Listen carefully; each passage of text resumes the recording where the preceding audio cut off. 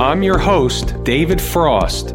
This is my strategic forecast where you get common sense market analysis.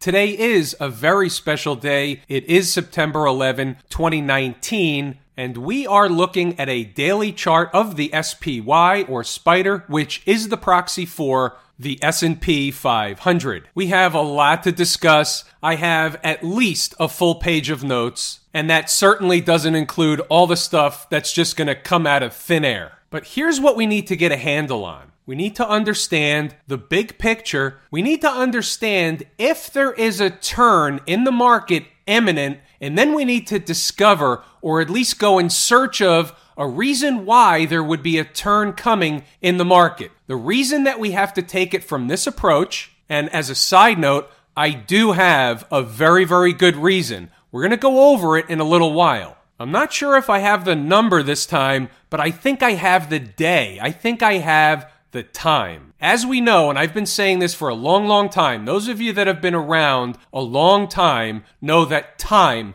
is more important than price. Something hit me today, and I'm going to go over it in a little while. Let's first, again, look at the big picture. We're starting from a 30,000-foot view. What do we have on the docket coming up? We have the Fed next week. That's kabuki theater. We know about that. We have a market that's debating whether or not the Fed's going to cut rates 25 basis points or 50 basis points. Now, you have to sit back and think for a second. Does that really matter to anybody? What's the impact of 0.25% in our everyday lives? And I have to say, it's probably nothing. And the reason why I bring that up is the reason why it's kabuki theater. The market is going to react to what the Fed does. But in reality, it's not going to impact us one way or the other, the extra 25 basis points that everybody is hanging their hat on. It's really just a bunch of coffee talk. I understand there's a psychology behind it, how the Fed is essentially the put under the market. The Fed always comes to the rescue.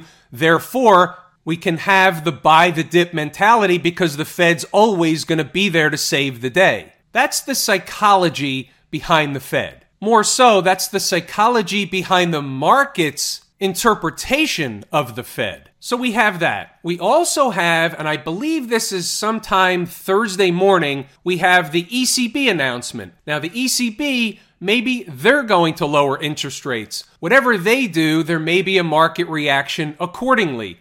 The market today is over the big fat round number of 3,000. We discussed this countless times. The SPX, which is the cash index, closes at 3,000.93. The ES, which is the futures contract, slightly ahead of the cash index, closed at the 415 close at 3,002.25, and the SPY, as you see, closed at 325. That basically satisfies the big fat round number of 3,300 and so on. The question is, can we go higher? The answer is, yes, we can. Now, before you get all upset, before you hit the thumbs down button, you just have to hear me out. I've got the whole thing laid out. I don't know if it's going to happen exactly like this, but I'm going to give you the schematic. Let's start with where the low of the day was today. So the low of the day today was above an important number. The low of the day was 297.75.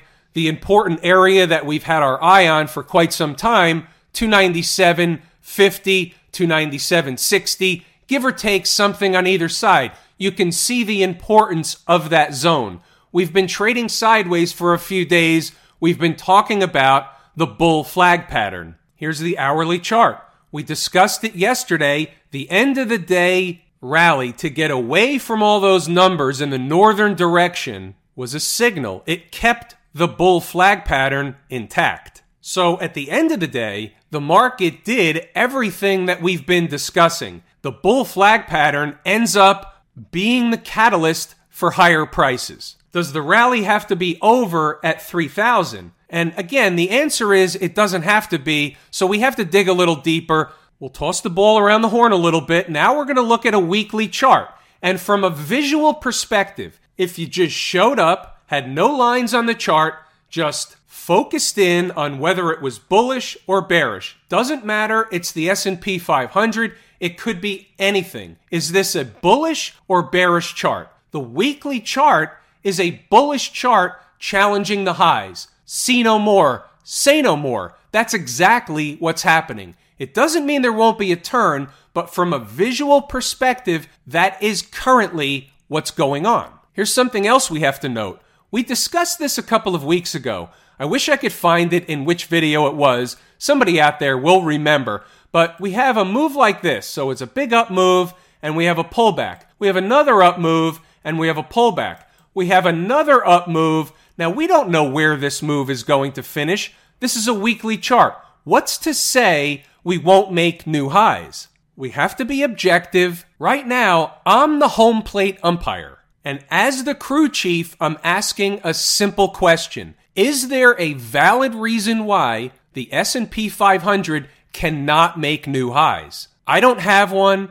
You may have one. That's fine. I don't have one. So therefore, based on this weekly chart, we are in an uptrend and the market can continue higher. Okay, now that that's out of the way, let's talk about some brass tacks. Last night, we discussed decreasing volume. We looked at it in terms of the market making a bottom at the time with decreasing volume. Conversely, if the market's going down on increasing volume, that's generally a signal that the selling and the acceleration of selling is picking up. But on decreasing volume, it's very hard to push the market very far in the southern direction. Without institutional participation, you generally get a floater. What about the upside? You see here on the weekly chart, the decreasing volume as we've been going higher. Now, a lot of people tend to put in the comments section under the video about decreasing volume,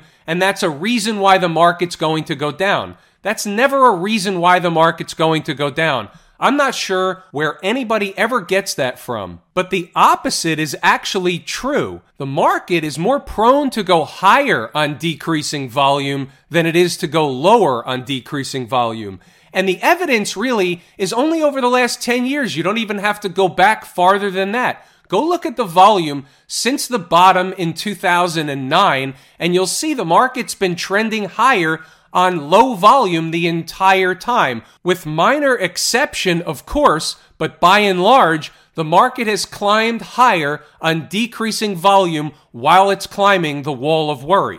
All right, that takes care of the volume conversation. Let's get back to square. What else do we have? What about a blow-off top?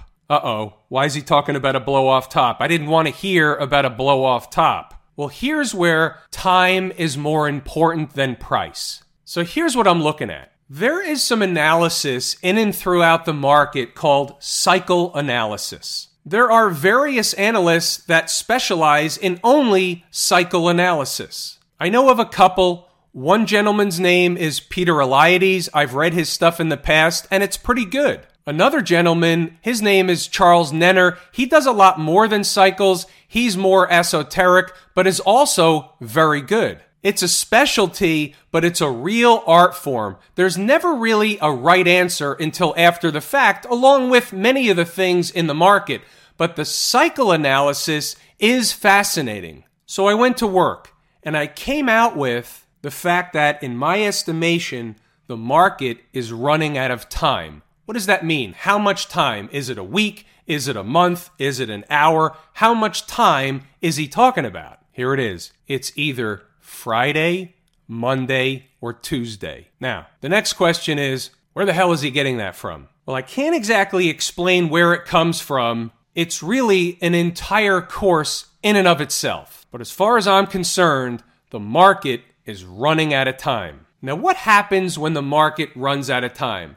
Sometimes, and let's emphasize sometimes, we don't know that this is going to happen, but this is certainly one of the schematics that could happen. And it's, in a way, happening before our eyes. The market can trade up or down into one of these very, very important time periods, important cycles. I'll give you one small clue. It's not a cycle that you have to go back years and years and years in time to find. It's actually a relatively current cycle, but when you stack that on top of a number of other things, and I'm sorry, but that other things list has to stay private, and the only reason is because of the folks that steal stuff. Let's get back to trading up or down into an important cycle date or cycle time, if you will. Sometimes we see certain support or certain resistance prices act as a magnet.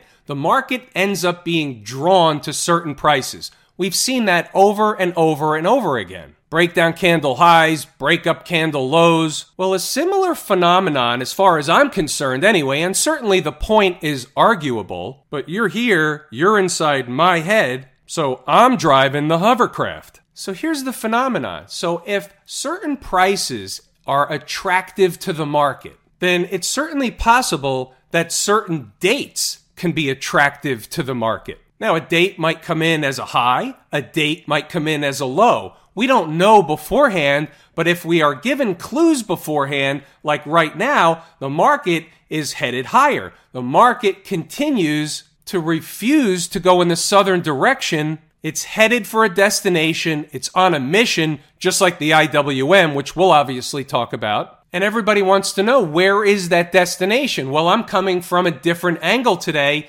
I'm saying, when is that destination going to culminate? So the fact that I have a timing piece in mind, what's the price going to be? I don't know what the price is going to be, but here's what I can tell you. We're either going to get rejected at the former highs if they can get there. It's not that far away. Maybe we're rejected right here. Maybe we're rejected $1 or $2 higher. The former highs are only at 302.23, so we're really just a stone's throw away from the old highs. The question is now, do they bust through the old highs to suck in more people to the bullish side? That's the Trick, Trap, Fool, and Frustrate crew at work. The answer is, we really don't know. We can't say yes, we can't say no. What we can do is prepare for either scenario. How much higher, if we're going to break the highs, how much higher could the market go? Well, it could certainly go indefinitely, but that's not really going to happen. So the 80-20 rule would look like this. They can spike through the highs by $1, $2, $3, probably not much more than that, maybe 4 on the outside, but that puts the SPY somewhere in the neighborhood of 303, 304, 305. But when the S&P is up 10, 20, maybe even 30 handles above the old high, what do you think the media will be doing at the time? They'll be putting on those pointy hats and busting out the party favors. You'll hear price targets on the S&P back to 3,200, 3,250. You'll hear some whacked out stuff like 3,500, and they'll pin another 12-month cycle onto those numbers. The more of those numbers you begin to hear, the closer we will be to a top. And in my estimation, at some point, we'll see either an intraday reversal of some sorts, probably on a news spark, maybe a tweet spark. Maybe it's China news. Maybe it's something out of left field. Maybe it's a black swan. We don't know. It may come in the form of a gap and crap. It may come in the form of a gap down. We need to know all these things so that we can be pre-prepared. Where am I wrong? How am I wrong? What does the market look like if I'm wrong? The market will continue day after day, 2, 3 times or more, closing above the old highs. If that is the case, that's where I'm wrong. At least 2, 3 closes above the old highs, and you have to cut and run, reevaluate. We could be getting a further vacuum at that point, and the cycle stuff that I talked about would be just a bunch of bunk. And that, my friends, concludes the fantasy ride on the S&P over the next 3 or 4 trading days. It will be interesting to see what actually happens as compared to what I just said should or could happen as it relates to the cycle, and if we do trade up into the cycle. We'll see. Moving the ball around the horn, let's take a look at Camp IWM, Rocket Ride de jour. This is my favorite market leading indicator. Look at that trend line. Look what happened when we busted over that trend line. We talked about this. That trend line had to be important. We nestled up against it yesterday, didn't quite hit it. It's debatable where the trend line should be. It's not the point. The point is the trend line is in concept. Remember, we have talked about this. This is a possibility. As an analyst, you have to be aware of this. You can't ignore this because you want the market to go down. You have to be aware that the IWM on the weekly chart could be a long-standing bull flag pattern. Does it have to go to 175 or 185? No, it doesn't. But right now, it's breaking out over this trend line, and that's what's important. Look where we are as it relates to the moving averages. This is a big deal. If we close the week up here, it's going to get a lot of people bullish. Does it change the story I just told about the cycles and the S&P and all that stuff? No, absolutely not. All the markets will trade together, not necessarily the same every day, not necessarily to the same magnitude. This is a great case in point. Look at the IWM. It was up over 2% today. The S&P 500 was not even up 1%. The IWM is my favorite market leading indicator. Have I mentioned that? Last night, we talked about the IWM getting up to 156.5, 157, 157.5, something in this neighborhood. We're at 157. Can they go higher? Well, if the S&P 500 is going to go higher, we don't know that it will or it won't, but if it does, then of course the IWM is going to follow suit. And if it doesn't, we'll have our answer. Either way, we're reading the market. Remember this? We talked about this the other day. The VIX was below all those moving averages, creating a bear flag pattern. We talk about these all the time. Bull flag, bear flag, any flag, doesn't matter. As long as you know what it means until it's broken or off the table, you're way ahead of most everybody else. If the market has a blow off to the upside, we can expect another collapse or a further collapse of volatility. Where can the VIX go? $13.5, $14? How about $12.50, $13? And anything below 12, you know how I feel. I will begin collecting the VIX down, this time, I believe, down around 13 or below. You remember, I'm a collector of the VIX, but I'm not paying museum prices. We want to pay dumpster prices.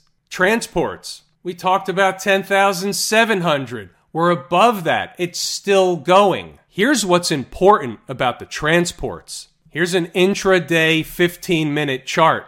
Everything to the right of the vertical line is today's activity. Look at the second candle of the day, or it's actually the first candle of the day. The transports looked weak early in the day. They had a turnaround. The IWM was screaming higher early on. The transports turned around, finishing at the highs of the day. What do you think that's telling me? Is that in and of itself a signal of bearish behavior or bullish behavior? That's bullish behavior regardless of what happens on Thursday morning. That in and of itself is bullish behavior. Here's an hourly chart. Here's the first candle of the day, the first hourly candle. There were some traders looking for a turn as a result of that candle. I understand why. I get it. But there were too many other signals that were outweighing that look. That was simply a rope-a-dope. If we have a blow-off top in the market, can the transports get all the way to 11,000? Yes, they can. How about the Qs? Pretty similar story like the SPY today. It's the same routine, carbon copy. We don't have to rehash 15 minutes ago. By the way, just to see if you're paying attention, here's a short hop for you. This was one of the trades today from Stocks on the Move from inside the numbers. Two prices. When there are two target prices, many traders buy a portion of a position at the first price, willing to add at the second. We have a stop, and we also had a nice little win right out of the gate. This made a high of 49.73. When they hand you $1.50 out of the gate, you take it off the table. Even if you got a portion of the $1.50, you take it off the table. The point here is, inside the numbers, Stocks on the Move. Look at what we're doing here. The stock's down 20% and we pick off a low and we do it over and over and over again. Doesn't happen every day, and we certainly don't win every trade, but we do win about 75% of the time.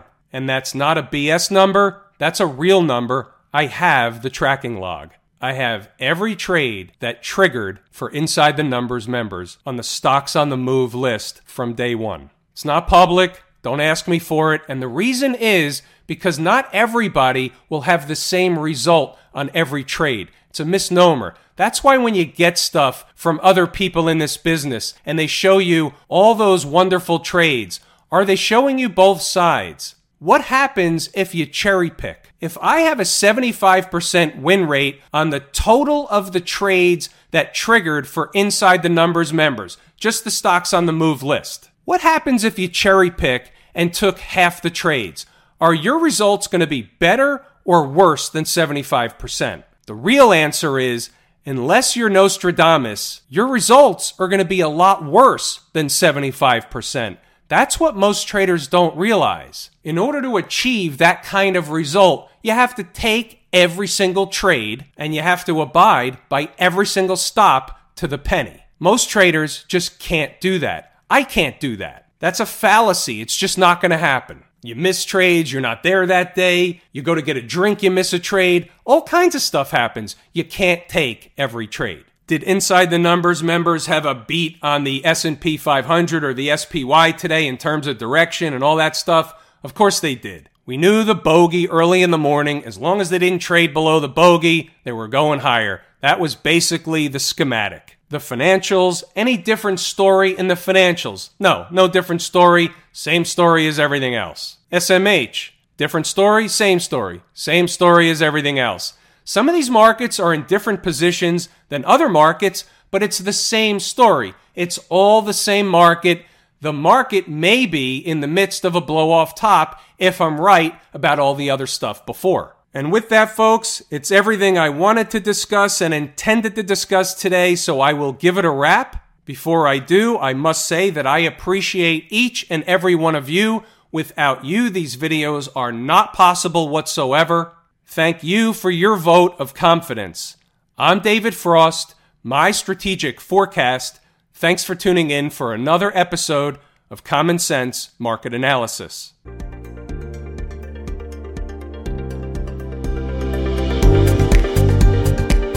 My Strategic Forecast is hosted by David Frost. Subscribe, rate, and review on your favorite podcast app, and please visit mystrategicforecast.com for more information. My Strategic Forecast is common sense market analysis.